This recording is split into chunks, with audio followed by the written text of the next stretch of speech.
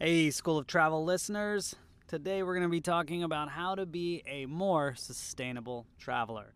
Now, sustainability may be a hot button issue in travel today, but for the sake of the planet, we want to keep that momentum going long term. Sustainability travel shouldn't just be a trending topic, it should be the new normal.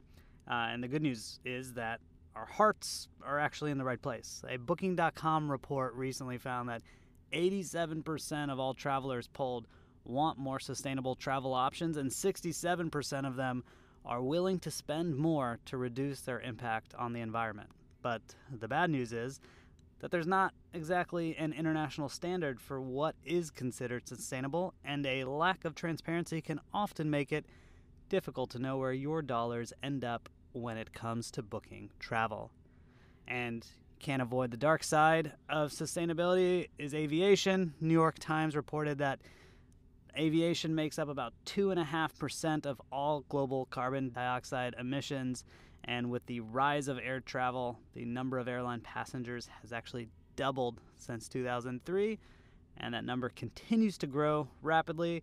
Acknowledging that this reality is imperative to start any good faith conversation around sustainable travel. Now, Greta Thunberg, the 16-year-old Swedish climate change activist, famously sailed across the Atlantic to deliver her United Nations speech in New York City.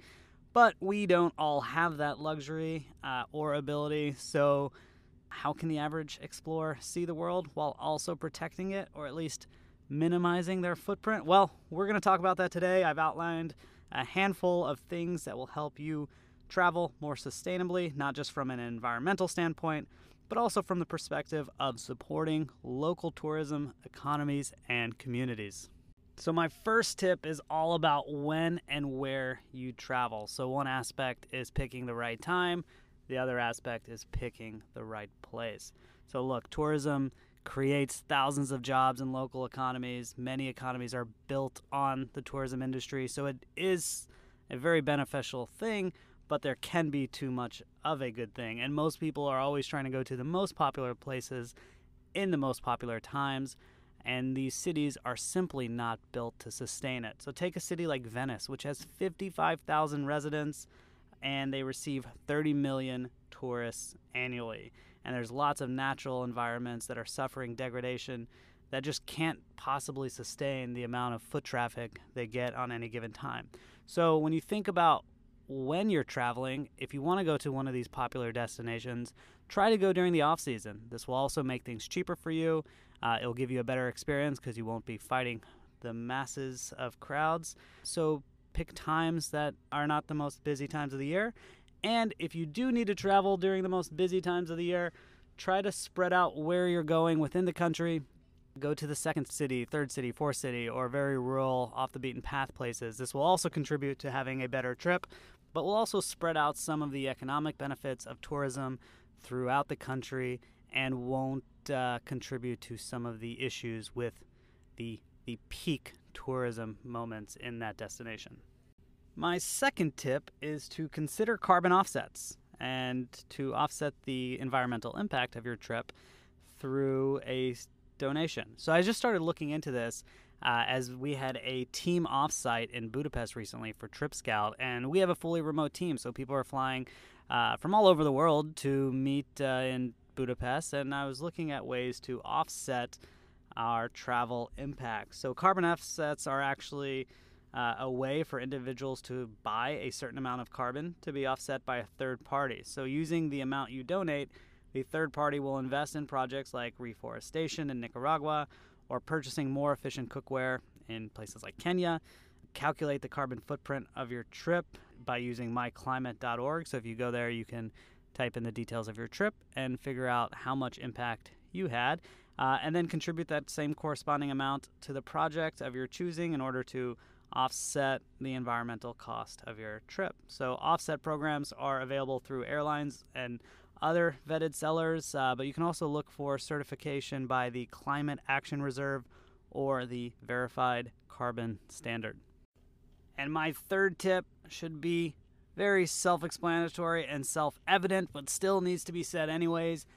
Be a good guest. Treat the country you visit as you would the home of a friend. That is to say, pick up after yourself and try to leave things better than how you found them. If you're going to the beach, for example, don't litter and avoid using sunscreen that might be harmful towards the coral reefs. And even when you're visiting big cities, live as sustainably as you would like to live at home. Say no to straws when you're at restaurants and bars. Avoid using single-use plastic, so travel with your own water bottle and refill it if possible. Recycle whenever it's available, and use public transportation or bike shares to get around. And on a related note, try to be very smart on anything that has to do with wildlife tourism. You know what I'm talking about, taking the pictures in front of the tigers in Thailand, or riding elephants, or playing with monkeys. Look, there are a few good operators out there that are truly doing it for conservation purposes, but the vast majority are abusing and drugging the animals, and this is a big business to them, and they're just catering to your excitement and desire to get that perfect selfie in order to make money, and there is zero thought or effort put in towards the animals, despite what they say in their marketing materials. So if you must do one of these activities, please do your homework and research and make sure you're choosing the right operator who is actually making a positive impact on their environment. But if you want to be safe, just avoid using the animals for your personal photographic entertainment. Number 4 is all about packing smart. If you're flying, pack as light as possible. Many airlines have already implemented weight-based regulations, but it goes without saying that a lighter luggage does mean less fuel required, even if the impact is marginal, but it also helps contribute to a more minimalist mindset. Beyond packing less, pack smart. So reusable toiletry containers, reusable water bottles, like I mentioned earlier, and reusable bags help prevent unnecessary waste once you're on the ground at your destination. Number 5 might not be as much associated with travel because it's all about what you leave behind at home, but make sure you're leaving your home in good energy efficient order. So either turn the thermostat off, or if you're traveling in a very cold month, leave it very, very low, just enough so the pipes don't freeze, or in the summer months, very high. But have a smart thermostat is generally a sensible investment in the long run, especially for frequent flyers. You can also do a lot of common sense steps like unplug electronics and appliances so they don't use a little bit of that extra electricity even if they're turned off. And if that seems time consuming, invest in a few power strips that you can use to turn appliances off all at once. And finally, close your blinds and curtains to minimize the fluctuation of heat during the summer and cold during the winter. Number 6, try to keep a focus on community sustainability and make sure that your spend is actually benefiting the people that live in that local community. So when you're buying souvenirs, try to buy them from local artisans, not big companies that mass produce things from China. If you're booking a tour, try to find one that is a local operator or community led. When you are going to restaurants or hotels, try to find local establishments, not something that comes from an international chain. Again, nothing is wrong with these international chains, but if you can contribute more and more of your spend to the local economy, it creates a much more sustainable and positive impact on the people that live there.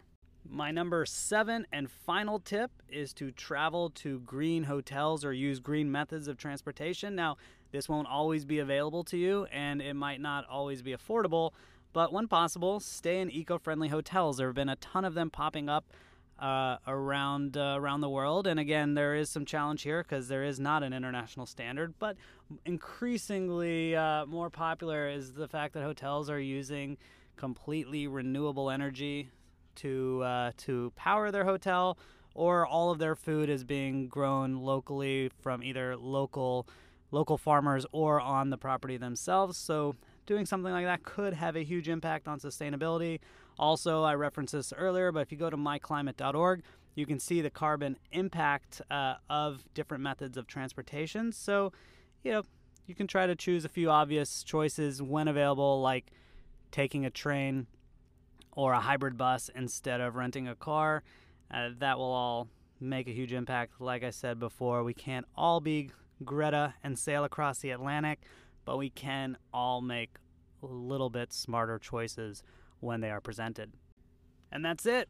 Hopefully you found a few things that would help you, and hopefully this didn't come across too preachy.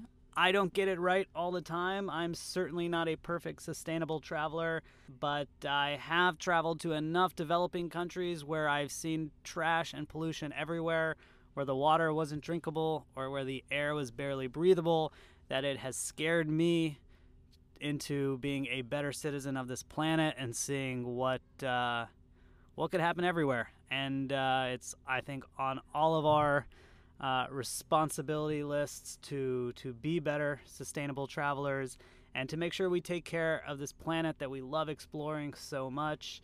And again, there is an impact from traveling. There's no way around it.